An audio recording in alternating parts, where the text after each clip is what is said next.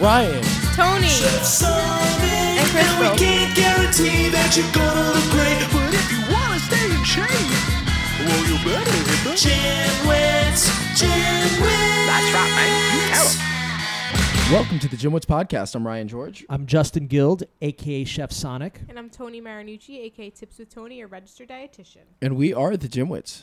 So, Tone, how was that your raw tofu that you were eating plain? Stop, don't tell anyone. I actually don't mind it. Yeah, like I what's wrong kind of with raw like tofu? I kind of like raw tofu with no seasoning, well, nothing. that's the thing. Tofu doesn't really have a flavor, so when you have it plain, it's like it's plain and boring. But That's not bad. that was when I packed my when you pack your lunch at like 7 a.m. It was like way earlier than 7 a.m. Like 5 a.m. I had to be in the city by 7 a.m. Like I just threw whatever I had, and I knew that I wasn't gonna be able to heat anything up, so I was like, all right, tofu sounds good. Yeah. Thanks for not judging me. Well, I would have cooked it for you if you wanted. What? I would have cooked it for you. Oh no, it's okay. I'm a mean such tofu cooker. I'm a are? plain Jane eater. Literally, I just like to get it over with, like stop my hunger cues so I can focus on what I need to accomplish throughout the day. So, Ryan, how was your trip to Iceland? Fun, too short. Yeah, Yeah, it always is, right? Yeah. My gear came in handy. Huh? Yeah, your gear. Yeah, I borrowed all Justin's cold weather gear, which was great because it saved me like $300. Yeah. But no, it was nice. I did some horseback riding, walked on a glacier. At one point, the guide tells us like, let's walk in a straight line. If I step somewhere, that means it's safe. And of course, I wasn't listening, so I walked a little bit to like the left, and I fell into a. It looked like it was just snow, and then all of a sudden I'm waist deep in snow because I fell into a crevasse, and they had to help me out, which I thought was hilarious. My first instinct though was to get my wife to take a picture, but she didn't. So instead of being afraid that I'd like fall deeper and they'd have to rescue me, I'm like, get a picture of me like being stuck in the middle of the snow. Nice. So it's like funny because you'd think you'd be embarrassed, but I was just like, oh cool, like just stuck you're here in going snow. with the flow. No, it was cool. I didn't see the Northern Lights, which sucks because that's the whole suck. reason why I went in the winter. Otherwise, I would have just gone in decent weather. So now next year we're going to go to Finland and attempt to see the Northern Lights again. So Nice. it'll be like a yearly thing until we see the Northern Lights. Yeah, I was down in Florida, and it was nice for the most part. I was on one trip, and we were straight up. Basically, if you look to where that door is, Ryan, that's how close we were to some gators. Oh, really? So that was pretty Where? cool. Down in Cocoa Beach, Florida. Were they interested in you at all? No, they were just chilling. They were just doing their thing. Okay. So, I mean, they say like you're my girlfriend was on land. freaking out because she's like so scared, and then she was like looking up all these videos of like alligator attacks and like when alligators like jump on the ship, and it happens. It doesn't happen all that often. Generally, when they feel threatened or something like that, but most of the time they just want to be chilling. Oh no, because you were on a boat. Yes. we were on a boat. Oh yeah, that's not scary. They're not going to do anything. Not until they do. Even something. on land, like as you can outrun a gator. So like If you that's go not sideways. true. They run. That's what they hear. You're side to supposed side. to run. Yeah. Oh. They can run like 30 miles an hour. They're, No, like, super you're wrong. fast. On No, land, they run no. like 50 On land, no, they nope. run like 50 You're wrong. miles an hour. You're No, I know, wrong. I'm kidding. On land, okay. They can swim pretty fast. They can swim fast, but on land, like any of us can outrun a gator. Like Really? Yeah. Well, maybe you can. No. You can outrun a gator. You're If you- supposed to if you run can walk side to fast. side, right? I've never go heard They straight. can't. They're not able. They're to. not That's able what- I mean, that to- makes sense, but I think that just in a straight line, like you can beat a gator. Like you don't even have to do the side to side. You can just go find straight. out if you want. Oh god. So I have a modern gripe, and I guess we always enjoy talking about this sort of stuff, and it's dealing with tons and tons of payments. Not the besides the fact that you pay money for everything, you have to spend on everything. That's not what I'm actually referring to, but it's just keeping up with payments and things like that. How many subscriptions do you have? Utility bills, credit cards, health insurance, this, that. Yeah. And it's like I'm pretty diligent with looking through my credit cards or my bank account, and then like you see what's you see things that you're paying for. It's like, oh yeah, that's right. Now I've been paying for this for 8 months, so that's $20 a month. All right, so that's that, right? Then I get something in the mail from my health insurance that's something that looked like it changed. So I was like, wait a minute, do I have to take care of that now? Like then I got a notice saying that your auto insurance is about to expire.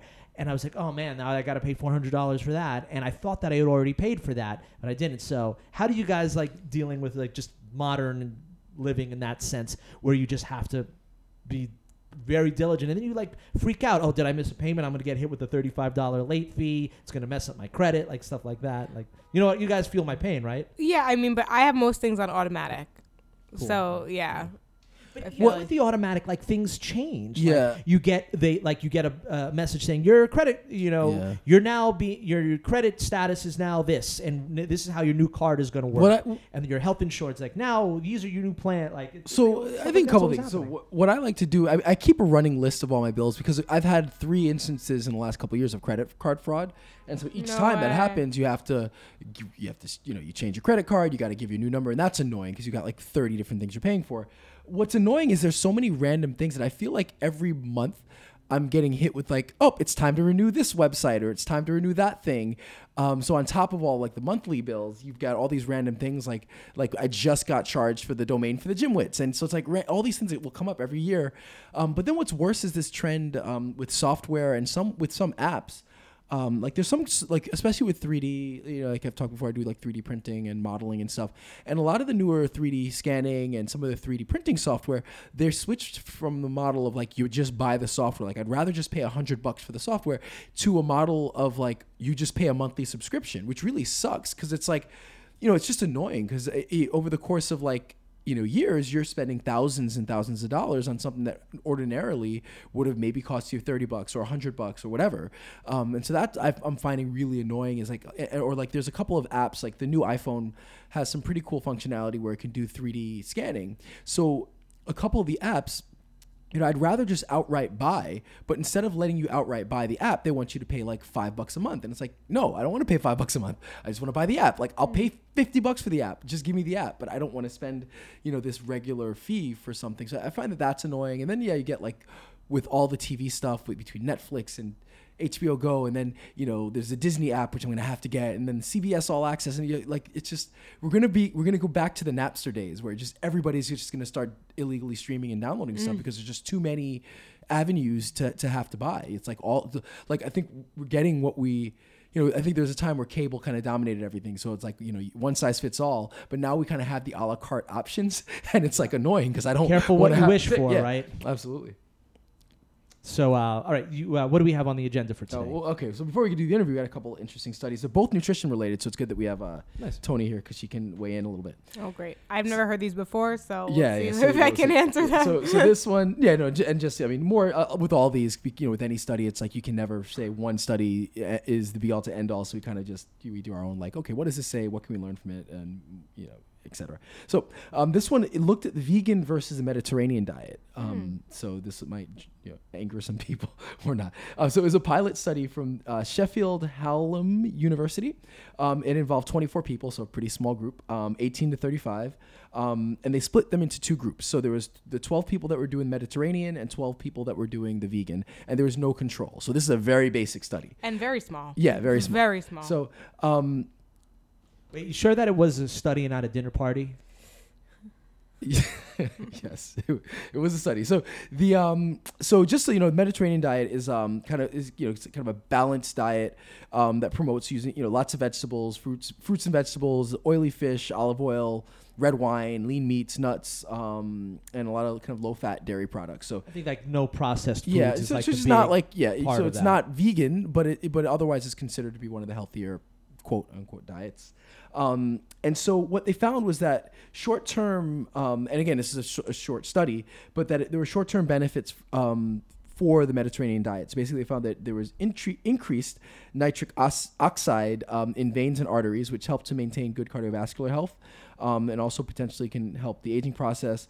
They found that the vegan diet did reduce cholesterol more, but there was a reduction in micronutrients, including B12 and iodine, despite supplementation. So the people on the vegan diet actually did supplement with B12 and iodine, but despite the supplementation, they still found that there was a reduction in those micronutrients. So again, very basic preliminary study, but I wanted to I showed this to my stepson, who's like hardcore, like he's like he's hardcore vegan, like in your face, yells at everybody for not eating vegan. And then he's like, oh, it's the healthiest diet in the world. And it's like, well, maybe not. I'm sure it's healthier than like a typical American diet. But again, preliminary. But in a way, I don't know. What do you think? It's not really saying anything that we don't already know, right? Right. Well, first of all, there's many ways to be healthy. So you can have healthy vegan diets and you can have non-healthy vegan diets because it depends on what's in it. So based off of the study, we're going to just assume that it was a balanced vegan diet as like a balanced Mediterranean diet, both of which have been shown to be effective for prevention or treatment of cardiovascular disease.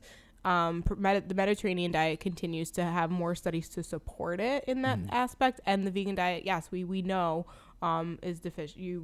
Someone who consumes a vegan diet is going to eventually be deficient in vitamin B12. So, yeah. Yeah, so nothing we didn't already know. But vegans, it's not the healthiest diet. No, I'm just messing around. All right, and the second there one, we go. The hate mail. No, I'm joking. I'm kidding. No, please, I want it. no I hate want you mail. guys. No, I don't want hate mail. Bad reviews. We're pro everything. No, Ryan. He told me earlier before the show started. He is the best diet is the diet you can stick to. Fair. But then some people and balanced. I'll shut up. All right, so the second one is from JAMA International Medicine. Or it was published in JAMA International. Oh my God, I'm still waking up. JAMA Internal Medicine. Sorry. And so basically, it's on ultra processed foods. Again, really not telling us anything we don't know, but that ultra processed foods have a much higher death risk. So this study involved 44. Is there another tier to processed food? There's like ultra soup. Do you have like super processed, ultra processed? Yeah. Well, ultimate process. In this case, we're looking at things like kind of like lean cuisines and stuff that frozen foods that you kind of can pull out of the out of the refrigerator. Is that what was listed under it? Yeah. So this one involved 44,000 people, 45 and older, over the course of 2 years, and what they found was for every 10% increased risk in consumption was correlated with a 14% increased risk of mortality.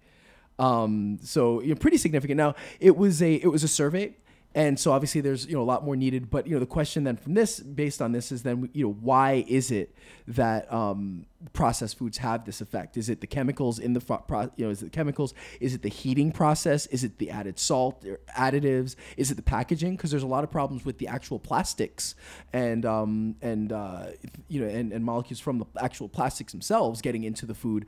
Is it the high temperature processing? So that kind of the question then becomes, okay, we know processed foods or ultra processed foods are unhealthy or lead to a higher death risk. Why is that? And then maybe then you can make ultra processed foods healthier, depending on what the actual reason is for the for it. But if you are eating lots of ultra processed foods, you might want to rethink it and find a way to, again, it's hard to eliminate it if that's your only thing and you have no time, but find ways to mitigate it a little bit, maybe cut it down to half or cut it down to a third or whatever the case is. My thoughts on that are that like you said, if you're increasing your amount of processed foods, you're put at a greater risk, which means your chances are you're eating less of like whole foods that are minimally processed.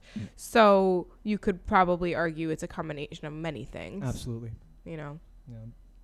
So I think that as one of my favorite fortune cookies was always the more ingredients in your food, the less food in your ingredients. Yes, that's a good one. I love that one. So, and also, it's a common, common adage right now. But if you can't pronounce what you're eating, you might want to think about whether you should be eating it or not. Except if it's quinoa. Yeah, but did you ever see that? Did you ever see that meme? How to pronounce quinoa. Now they do. They used to not. There's a meme about it. Nice. What's a meme? Like on Instagram. Oh God. I'm gonna fire you from the podcast on the spot. No. You mean a meme?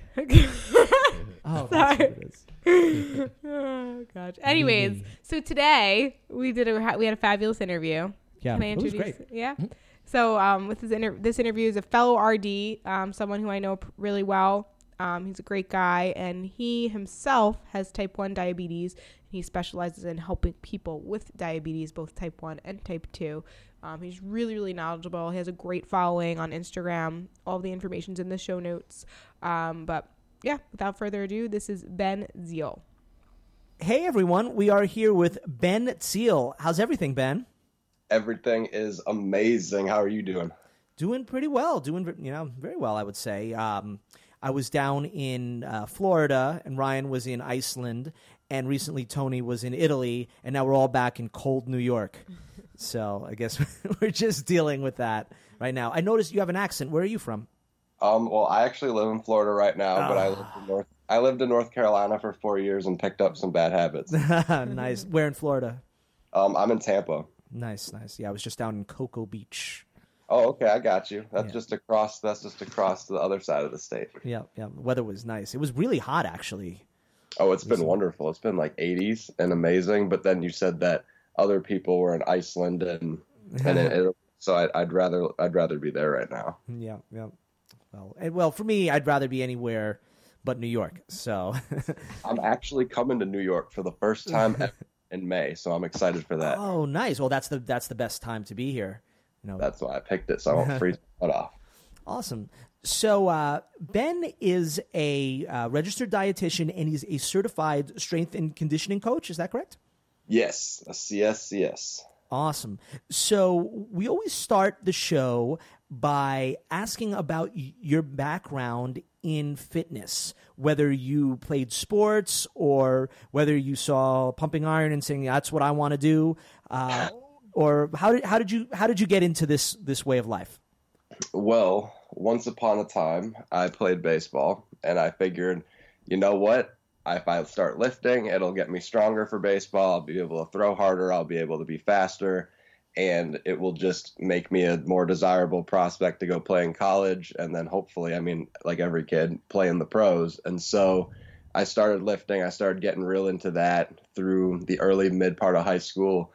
And then actually got injured really badly because I did too much, and then learned about the importance of mobility and flexibility and all of that. And the more I kept learning, the more I got addicted to it.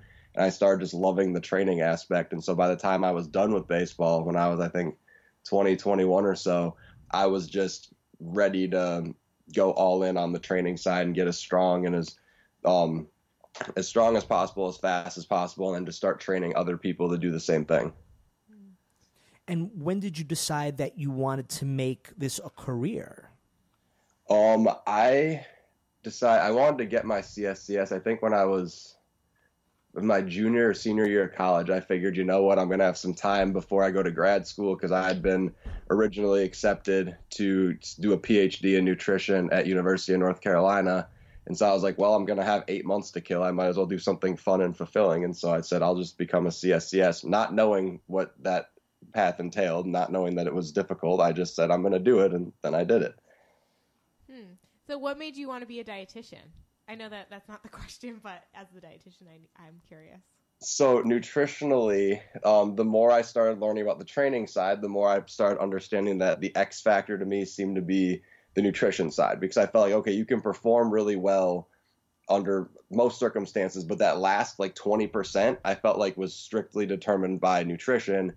And I noticed when I was fueling properly, I was performing way better than the times I wasn't fueling properly. So I started going on these rabbit holes and digging. And then I also have diabetes, type 1. And so nutrition's always been kind of in the forefront. So I figured, well, why not really find out what's going to be the best nutrition to optimize performance, and then what's going to be the best nutrition to optimize my blood sugar. So it just became this whole entangled mess. And then the dietitian side came out of the PhD experience, where I did a couple years and just said, you know what, I want to deal with people and not just deal with computers the whole time. Right.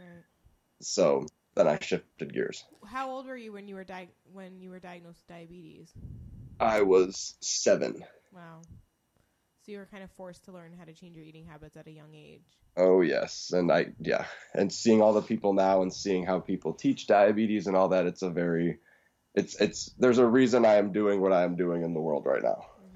So I guess, I'm really curious to find out kind of what about, where you find are the gaps in knowledge when it comes to diabetes, but let's maybe take a step back, and can you kind of explain kind of what it is, what diabetes is, and the difference between kind of type 1 and type 2, and maybe if any kind of misconceptions there might be regarding kind of dealing with diabetes? Absolutely. So diabetes as a whole, I mean, I guess we could say, if that's the case, it's super broad, but it typically is your body needs to make insulin to be able to process carbohydrates, technically to process fats and proteins too. We won't get into that, but mainly to process carbs. And so with someone with type 1 diabetes, the pancreas, which ultimately secretes the insulin, it basically, the beta cells in the pancreas that make the insulin destroy themselves. So it's an autoimmune thing. And as a result of that, your body doesn't produce insulin, so you have to get it from an exogenous or an outside source, or pretty much you'll end up dying. And so back like 100 years ago or so, before insulin was invented, getting type 1 diabetes was a life sentence. You had 2 years, that was it. But thank God, now that there's insulin, it's a different story. Type 2 is a little bit different because type 2 starts out as mainly there's insulin resistance. So your body needs to produce more and more and more insulin. And then ultimately, with time, your pancreas basically burns out. So you're producing so much insulin that it keeps upping and upping and upping, and it can only do so much. It reaches a certain point and then it stops. And then at that point, you'd become dependent on insulin as well. But with type 2, because it's a progression, you're able to prevent it from happening. That's why people say they, quote, reverse their diabetes, because they were able to make lifestyle changes and dietary changes to be able to stop the progression of the diabetes. So type 1, you have it no matter what you do. You could have the cleanest diet, work out every day, doesn't matter, you're going to have diabetes.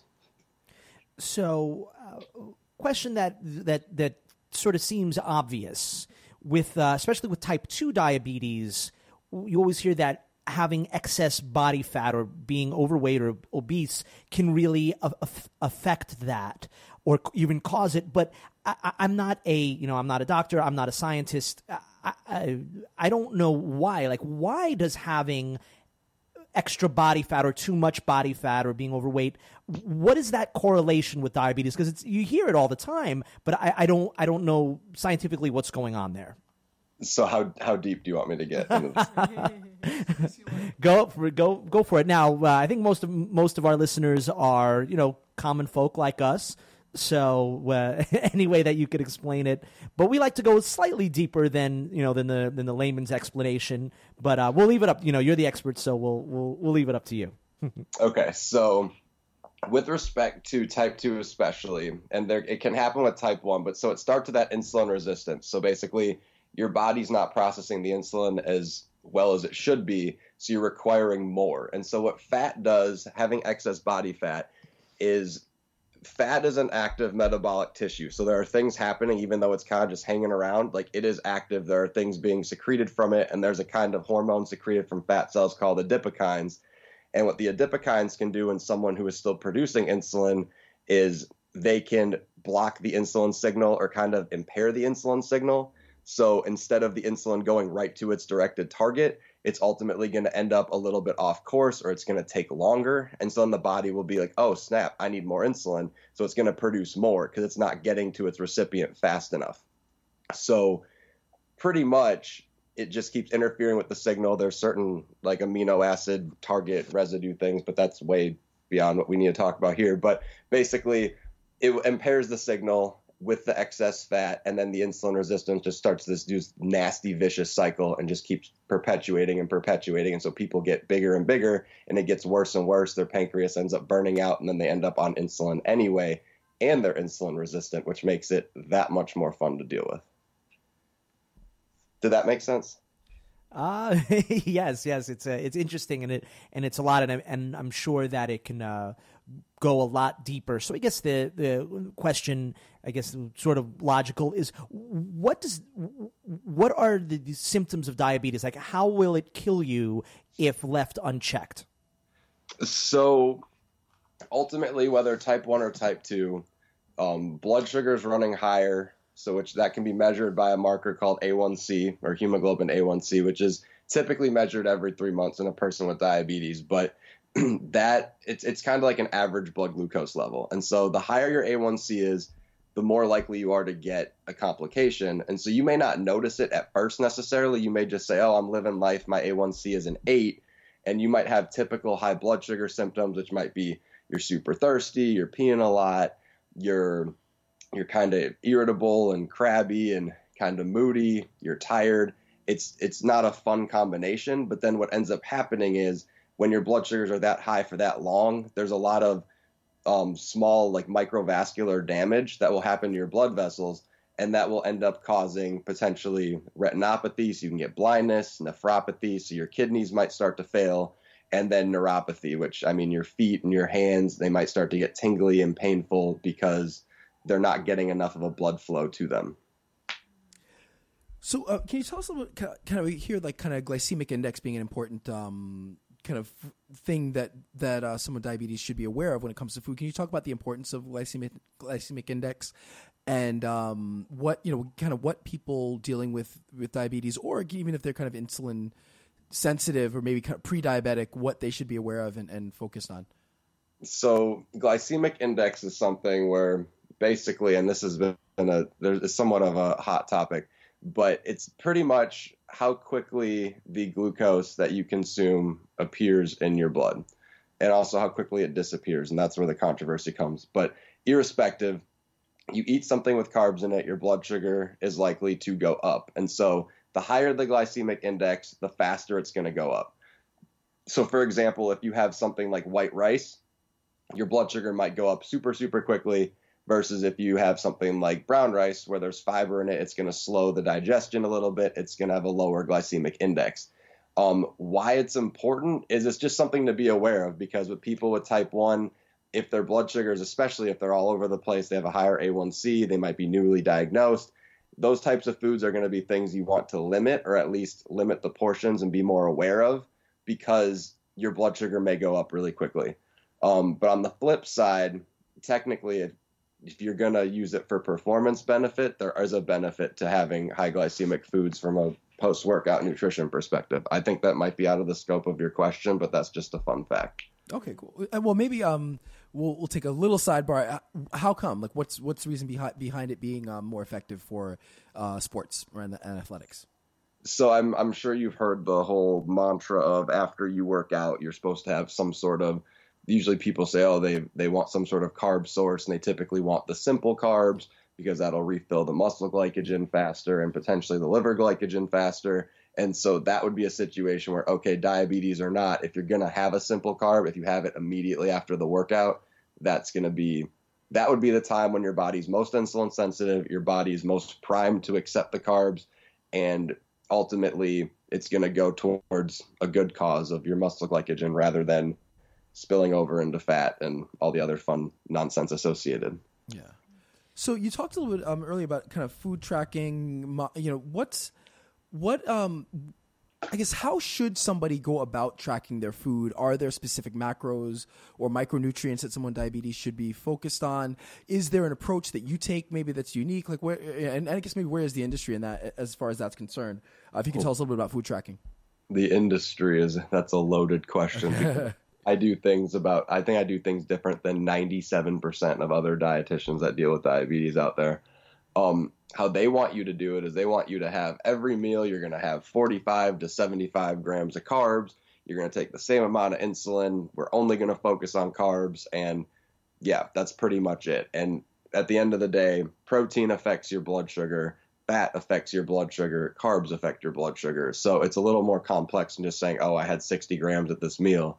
But the old school way, which the diabetes world still seems to really enjoy for whatever reason, is have these like paper food logs and have these like books that you carry around that says, oh, this has this many calories and this many carbs in it, even though we're in 2019 and there's apps and smartphones and things like that. I don't understand, but that's just my own personal gripe. But either way, they want you to focus on carbs. I would say if you're gonna track food, I mean, obviously you got to be aware of your carbs with your blood sugar, but at the end of the day, you need to be aware overall of everything. And I would say protein's a focus a lot of people don't pay attention to with respect to it can help stabilize your blood sugar, but it's also just something from a body composition perspective. You guys know as well as anybody, it's critical.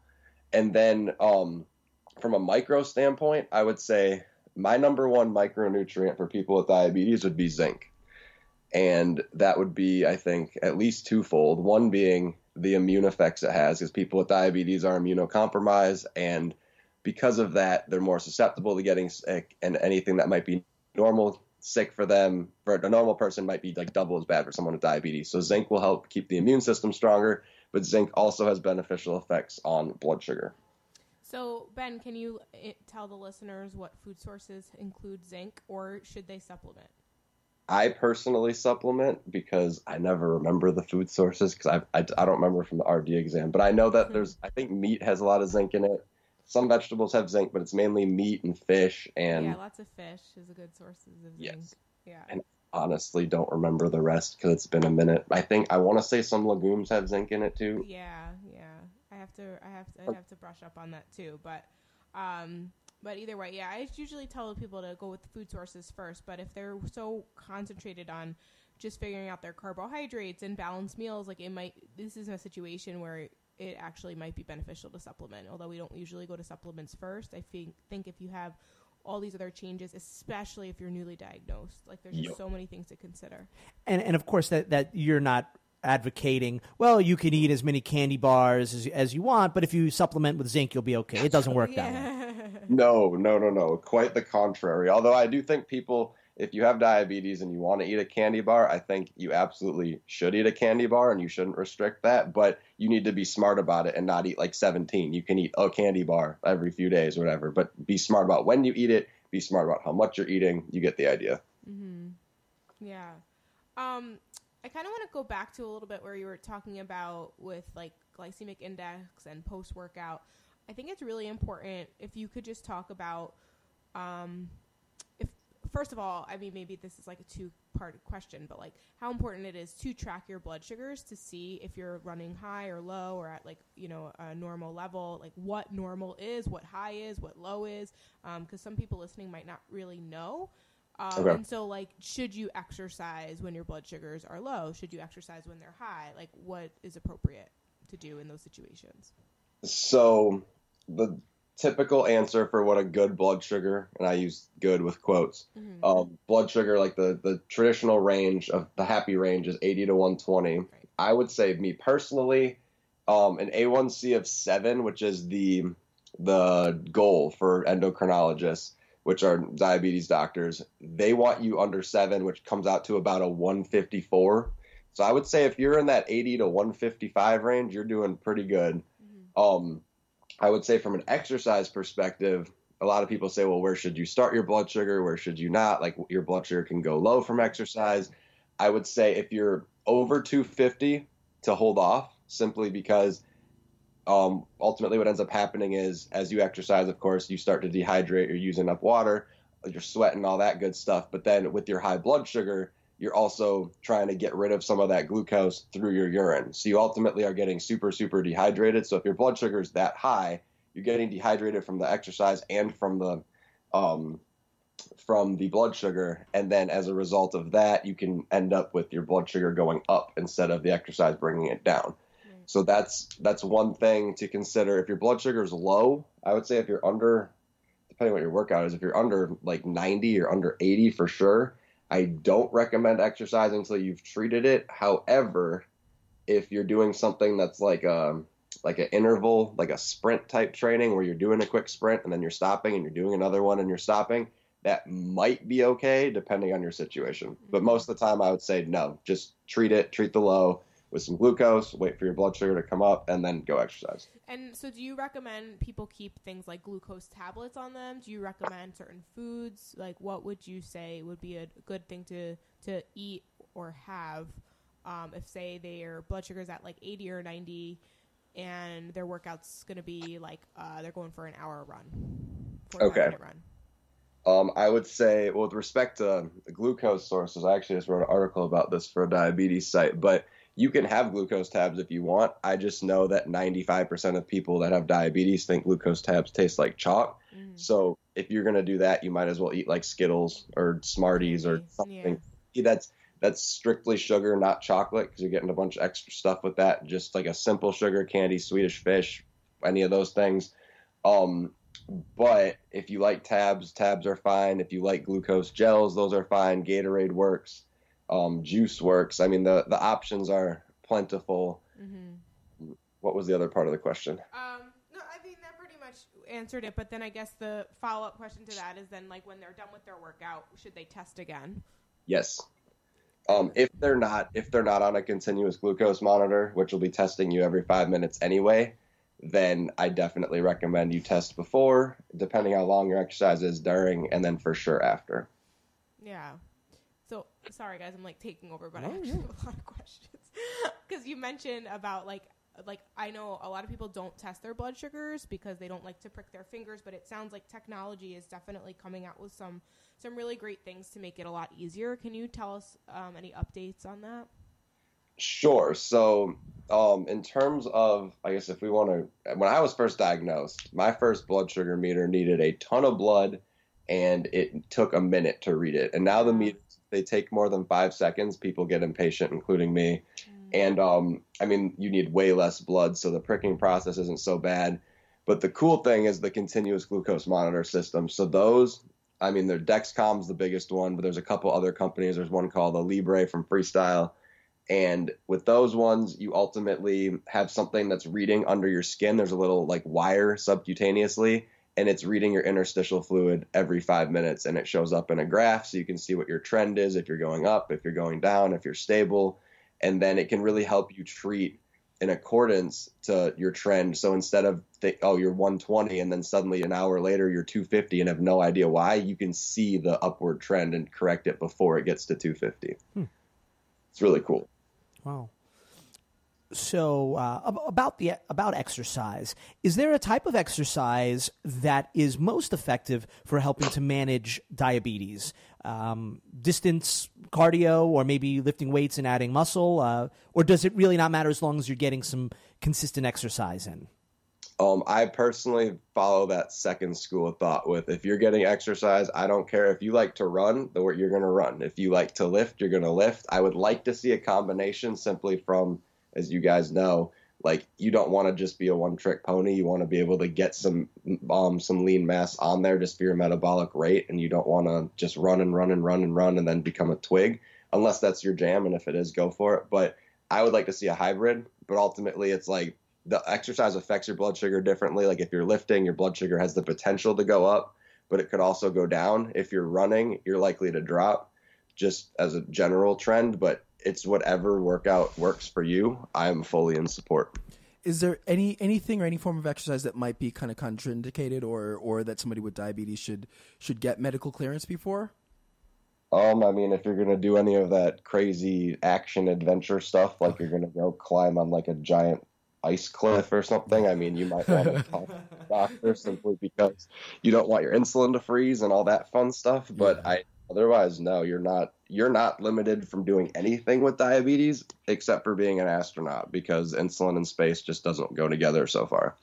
And then I guess a second thing would be how about nutrition during exercise? So, you know, what should somebody with diabetes be focused on or thinking of while they're exercising? Should they be constantly hydrating or taking in sugary beverages? Should they avoid it? Like what should they be focused on when they're exercising when it comes to nutrition?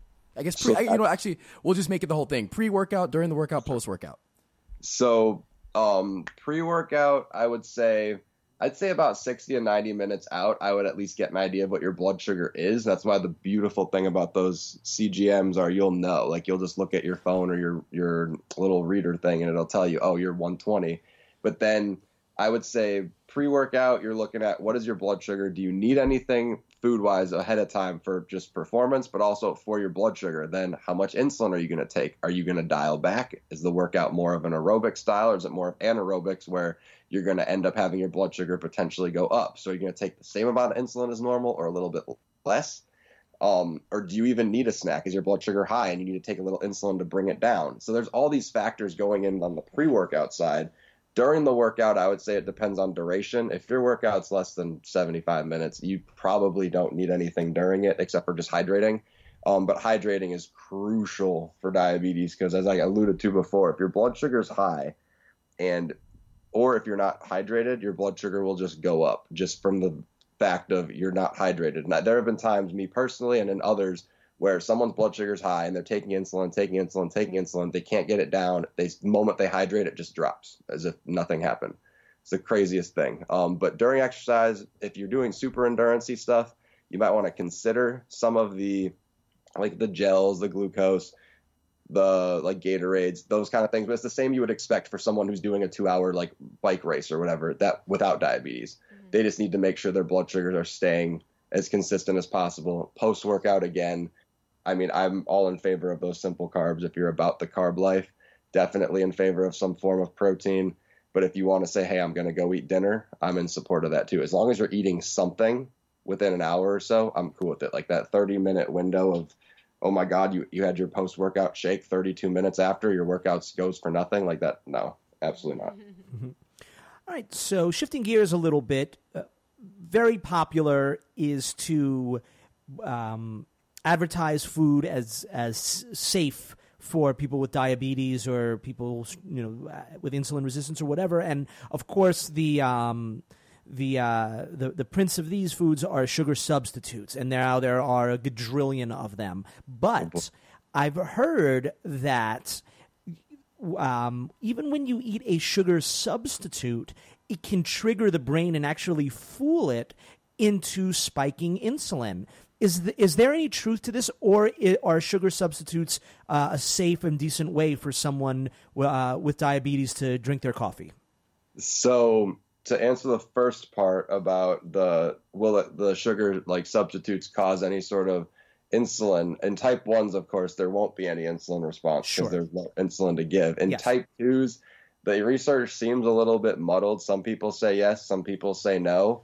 I mean, if anything, it'll probably fire off some of the neurons that are involved with like satiety, and that could be the issue. So then they end up eating something associated, and that is where whether there's weight gain or something else. I think there's another confounder in that pathway, as opposed to just simply someone had Splenda and now they're gaining weight, or now their insulin's different. But in terms of sugar substitutes in general, I am not an advocate for them at all. At least in terms of like sugar-free, if you're referring to like sugar-free type stuff, like, oh, this is a sugar-free candy or sugar-free whatever, just because ultimately what those do is I don't know how to say it without being not politically correct, but they give you the shits and you will end up living on your toilet, and it's pretty unpleasant. So I don't recommend for diabetes or non-diabetes eating things that have sugar, alcohol in them, or necessarily super loaded with sugar substitutes. They're pretty disgusting. Yeah. Yeah. What about someone who drinks Coca-Cola or any regular sweetened beverage, and they are type 2 diabetic, and they don't want to do seltzer and they don't want to do water, but they would do a Diet Coke? What would you say to that? I mean, I would just limit the consumption, but I don't think it's going to necessarily affect them in a huge way. I would be more concerned, given that they're type 2, they're probably not in great control of their other lifestyle factors, like the rest of their diet and everything else. So I don't think that one Diet Coke is going to be the thing that puts them over the edge for securing insulin. Yeah. Okay. So I know someone, he happens to be my dad, that has type 2 diabetes, and he's a bit older, so it's a little tougher for him, although that's really just an excuse, not to exercise or not to eat well. I have a few questions regarding this. So First off, he takes these medications. So he doesn't take insulin, but he takes these medications, and it makes him miserable. Like, he's tired, tired for days. He doesn't feel right. And I know there's like tons of people. They make billions of dollars off of these off of diabetes medication. So I don't know. That might not be. I don't know how much your knowledge scope is in the medications. But do you know anything about that? Could you explain a little bit about what these medications do? Depends on the medication. I know some of them. I mean, like, I know like Some things like metformin. Ones. Yeah. There's that one. I know there's ones that are SGLT2 inhibitors, which is kind of a thing that'll help you pee out more glucose, as opposed to just having it in your body, and it requires it's just like a pill. It doesn't require any sort of extra insulin or anything like that. Some of the meds, I'm no expert. I can say that some of them are just mainly insulin sensitizing meds. They're trying to say, okay, your body's making this much insulin. It's clearly not enough because you're insulin resistant, or your body needs more than what you're making. So let's just potentiate it and make the effect stronger, so it ends up being enough. Okay. Depending on the meds, like, I have no problems with it. I would say if it's making him feel awful all the time, he probably should assess what he's taking and see what the root is and consider changing it, because there are, like you said, so many different varieties. It could just be that particular brand. but I think they have a use and they have a place. It just depends on the person. Yeah, and if they're not willing to make lifestyle changes, then they have to find the medication that fits best with them for them. I think my father is also a type 2 diabetic, and sometimes he like watches his diet and exercises, and then like sometimes he doesn't, but he doesn't want to take the medicine, and it's scary because it's like yes, the medication has side effects and you don't want to be dependent on it, but if you're not committing to a healthier lifestyle, then both alternatives are not great, and I'd rather him be alive and well on medication than potentially ending up in the hospital because his blood sugars went too high. 100%. And I think with that, again, like you said, it's the lifestyle. It kind of has to go hand in hand, because once you start making those lifestyle changes, especially in a type 2, more than likely that either the dose of the meds are going to go down or you're going to end up off of them, period. Mm-hmm. So about that, I think that it's easy for someone who's 27 years old and maybe they're overweight and maybe they've just been diagnosed with type 2 diabetes to change their lifestyle. But for someone who's significantly older, doesn't have the the potential for the same energy, is stuck in their ways, and all of that, what are some sort of Ryan and I call it day zero, like before you start out a workout or diet plan? What are some sort of day zero and early steps just to get you on the right path? Because I feel for a lot of people, just like with anything, that starting a new life, starting a lifestyle change can be so daunting and overwhelming that you just give up on it. So what are some good steps, day zero and beginning steps to get yourself on the right path? I would say, especially for a population that's a little bit older, I would just emphasize, if anything, just taking very, very, very small steps. And I mean, even if that's just saying, hey, for example, let's say they eat some sort of really sugar-laden cereal every morning. Like, let's swap out the cereal for something else and just start with one little thing. And just try to, maybe even just making a list of identifying, like, okay, these are the 15 things that I want to change. And then maybe each week committing to one different thing. Because then otherwise, if you overload them and try to say, hey, you need to overhaul your whole life and you've been living this way for 40 years and now you have to change it all, then they're just going to say, the heck with it. I'm not going to bother. It's like most behavior change. Exactly what it is. I mean, same time with any, whether older adult, younger adult, whatever it is, I would just say small little incremental things. But I would say assessing in their diet where they may be having things that aren't necessarily serving them. And I'm not saying to get rid of all of it, but I'm saying, okay, let's get rid of one thing, or let's swap out one thing for another, or let's start adding a really small amount of exercise, something that seems really sustainable that then they can build on. But I mean, like Tony said, it's anything behavior change. Cool. So just shift gears a little bit, sticking with nutrition, but just more in a general sense.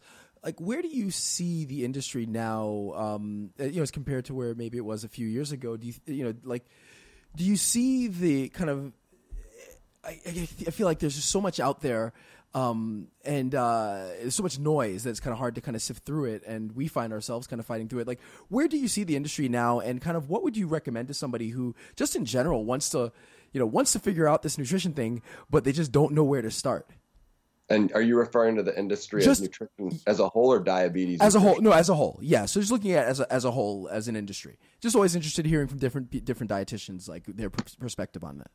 I mean, I feel like the biggest thing, so you're saying what I would suggest to someone who wants to like sift through it and and know the right stuff. I would say you're gonna get conflicting viewpoints depending on your school of thought, and I think you just have to keep a very open mind, but also don't be too open. Like, you have to know, okay, might be what the textbook's saying, but then at the same time, the textbook technically could be wrong. Or I might think something and I might say, hey, this is how to deal with diabetes, nutrition. Someone else might say the complete opposite, but then you have to be able, it's like you said, there's so much noise, there's so many people, there's so many different angles of everything, and everyone says they're an expert, and you're like, oh God, where do I go? So I really think if people are research backed and they're based on what's coming out in the publications, I'd say that's a really good spot to start. But then as opposed to anyone just saying, oh, well, this diet where you eat these 4 foods is going to work on everything, if there's no research behind it, or check the source of the research. If the research is from that company, then it's probably not a great source. But I would say starting point, start with the journals, start with the non-glamorous stuff, because then you build up your base and you can say, okay, what's BS and what's not. And then you also get good at reading papers. And then that's a skill. If I could say anything I pulled from that 2 years of PhD life was that I can read papers and know who's BS and who's not. So that's where I would have somebody begin. But everything that seems too good to be true probably is too good to be true. And just because someone says something in a class setting, like, my God, I won't go into my thoughts on the RD education, but if I could, I would just say that a lot of it's not correct. And people don't think out of the box, and they just get fed this thing, and that's all they think, and they think it cannot be any different than that. And oh my God, it drives me crazy. Of course, we know as more research is done, and as we evolve, we learn new things. So, of course, old ways of thinking have to change eventually. So, I have a completely unrelated question for you, just out of my own curiosity. Do you enjoy modern baseball, like the all home run, all strikeout, completely statistics, analytic driven, seemingly, the manager is just there to be a figurehead, and it's that the Moneyball system? Like, do you find the games more exciting than they used to be? Well, I mean, you have to remember I live in Tampa, where they introduced the concept of the opener last year, where the guy goes 1 inning instead of a starter going 6. Yeah. And the changing pictures, and now I think they want to add where now the pitcher has to stay in for 3 batters or something like that. Yeah. I saw that yesterday. I think I don't know. I don't love it as relative to, I mean, maybe it's my own nostalgia from the early 2000s. I felt like, okay, that was after steroids, but at the same time, it was still pretty pure, if that makes any sense. Yeah. But just from a game perspective. But in terms of the game itself, I feel like the commercializedness hasn't helped anything. But I also think that the analytics are making it more interesting. There's a lot less, this is what this guy said on the scouting report, and that's what's going to happen. I like the combination of the analytics and the other stuff. I just don't necessarily love how it becomes over statistics after a while, if that makes any sense. Too much numbers. Well, I remember watching one of the playoff games. I think it was on ESPN, and straight up, there was a statistic on that was flashing across the screen every 2 seconds. And on top of that, the announcers wouldn't shut the fuck up. And I'm like, I'm here to, and I'm like, it's like, I'm here to watch the game. I don't care about what you have to say, and I don't care about all these statistics. I want to watch the game, and I couldn't enjoy it. So I don't know if you've had a similar experience. Oh, well, first of all, any game with Joe Buck makes me want to mute the TV no matter what. So he drives me crazy. But either way, I feel like everything is overly statistic. Like, there's too much numbers, and they always want to bring up shit that doesn't matter. So it's like, okay, in odd numbered months on the second week, this batter's hitting 415. Okay, no one cares. That you can't apply that to anything. But I feel like they feel like they have to fill up this time. But in addition to that, I think the other thing you mentioned before was strikeouts or home runs. I don't necessarily have a problem with the super strikeouts and the pitching's coming back. But what I wish is, when I was coming up, I wish that no one cared about strikeouts, because that was a huge deal when I was playing, and they were like, oh, if you strike out, it's like the end of the world. So I used to think it was terrible. And now people strike out 250 times a season. So me personally, I would have loved that back in the day. But I think there's too many numbers, and they're trying to make it more complicated than it is. And I think that's why they're driving away a lot of the younger fan base, because they don't care as much about numbers. They want to see the fun stuff happening. Yep. Yeah, I think part of it, that part was like the kind of Moneyball era, and I also think the growth of fantasy baseball, we got all so like hyper focused on stats that it kind of just went fully in a direction that it didn't need to go to. And yeah, it's like a lot of it's kind of like, it's interesting, like looking at that. You talked about like looking at studies, and kind of one of the interesting things that like a bad study will reek of like p hacking. And I was just thinking, there's a lot of p hacking kind of going on when dealing with baseball. If you're looking at like this guy's stat, you're kind of reaching to find, this guy's stats on Tuesdays. Yeah, Tuesdays in April, he hits 186. And it's like, just doesn't make any sense.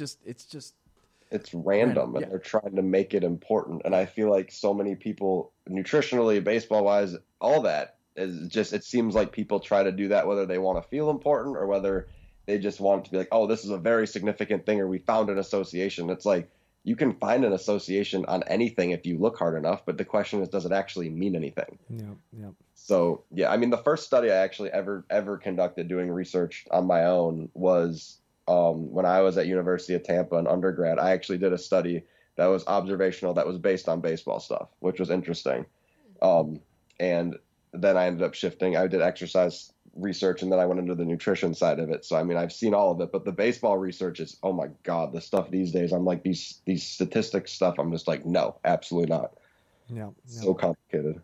All right, well, Ben, you're awesome, and you're a great speaker. I've said this for maybe only a couple guests, but it would almost sound like, and I know this happened recently too, but you're also a great candidate. Have you ever considered having your own podcast? No, this is the first podcast I've ever been on in my life. Wow. Because you speak very well, and you're concise, and I think what we were all appreciating is that while what you were talking about was very technical and often complicated, you broke it down, and you didn't talk for 25 minutes on one question, which which sometimes it can be entertaining, but for something like this, I thought you broke it down very concisely, and you did a great job. We really appreciate you coming on the Gymwits. Oh, absolutely. I'm just glad I was here. I really appreciate the opportunity, and I mean, I'm hopefully able to do another one with y'all sometime soon. Oh, yeah, you're certainly welcome anytime. Now, where can we find you? You can find me on Instagram at Man of Zeal, so MANOFTZEEL, and eventually at yourdiabetesinsider.com. Awesome. Great. Thank you, Ben. So that was a great interview, right, guys? Yeah, no, Ben, it's great, and it's funny because I even mentioned it during the interview. Right, what drives us crazy is when someone will ramble on and on and on, and you just get the sense that they loved hearing their own voice. But Ben wasn't like that at all. It's like he was like concise, and I thought that it was pretty easy stuff for a layman to understand. Yeah, and diabetes is quite complicated, so it's good that he put it in simpler terms. I definitely want to make a point for anybody who's listening that if you're considering or you're thinking that maybe your blood sugars are elevated, or you might be pre-diabetic, or maybe you're told to watch your blood sugars, or maybe you have no idea what your hemoglobin A1C level is, go get your blood work done. It's better to know. Unfortunately, the symptoms of diabetes don't come until your blood sugars are at a very high level and it's been uncontrolled for a while. So don't let it get to that point. You actually can live a healthy lifestyle, and you can prevent getting diabetes. You can reverse diabetes if it's type 2, and type 1 is manageable. But definitely get your blood work done. Talk with your physician, meet with a registered dietitian. It's definitely a team effort in controlling that. So I just want to make sure that people are aware that if they know their numbers, they're going to be in a better place. Cool. I have nothing to add today. Sometimes like an interview is just like that. It's like, yeah, no, that was great, and there's nothing else to say. All right. I feel like that. Yeah, that's as I'm a culprit of what I'm about to mention. As you're gonna go ramble. No, I'm just I feel that people in I actually even talked about it during when we discussed watching a baseball production. People always feel the need to speak and comment on everything. That's what I'm doing right now, right? So sometimes you don't have to. Sometimes you can just let the game speak for itself, or let the interview speak for itself. So I'm just gonna end it at that.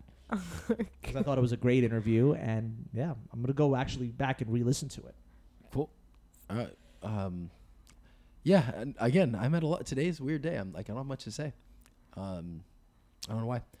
Tired, I guess. I don't know, Are you still jet lagged? No, I'm not really. Yeah, no, not very. Not like I got. It was a short trip, so I how actually never. Was your weird ammonia fish? Oh yeah, that's right. I didn't mention that. Yeah, so I tried the hakal, I think it's called. That's the fermented shark, which apparently is just a touristy thing. Like they don't eat that there, or if it's like they eat it like once a year for some traditional thing. So it's totally like a tourist trap thing. But I still I had mentally prepared for it, so I had to try it.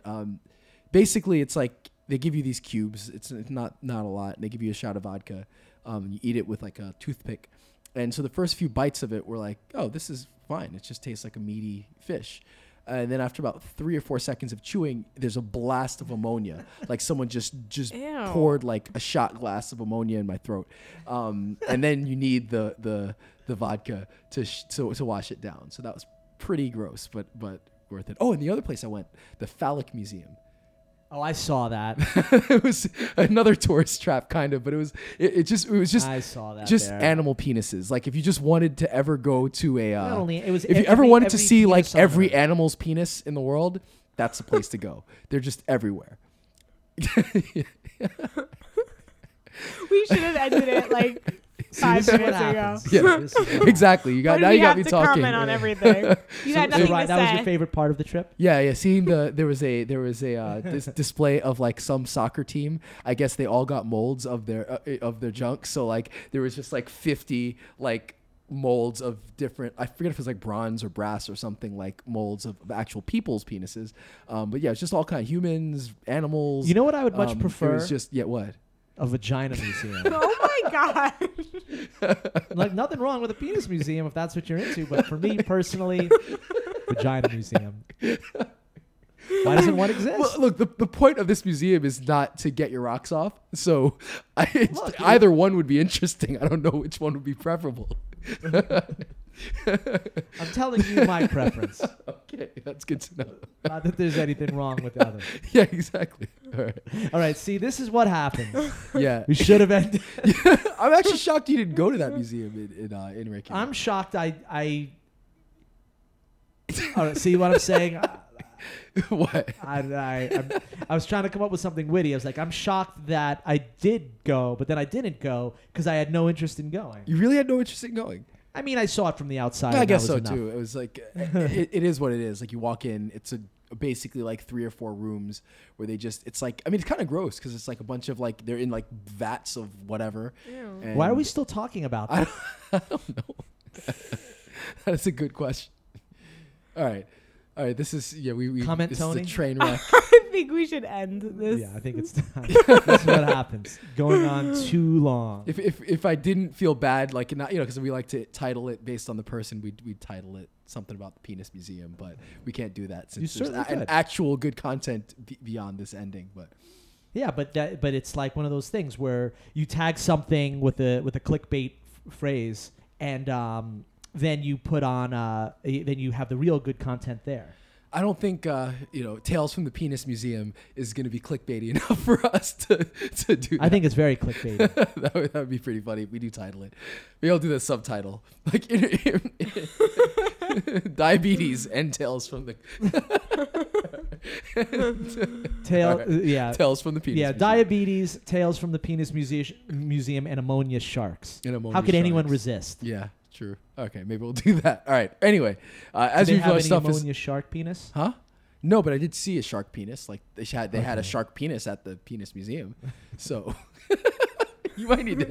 I think you're gonna have to cut some of this because this is going on way too long. None of it's getting circumcised. So.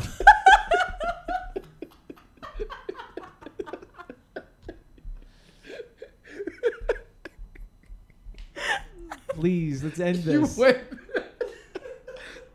I wish there was video. Oh, the listener. Just, Okay, okay, all of our let's stuff end it. is Yeah, we're at thegymwits.com. Yeah. And if you want to follow me on Tips with Tony, you can too. I'm Ryan George.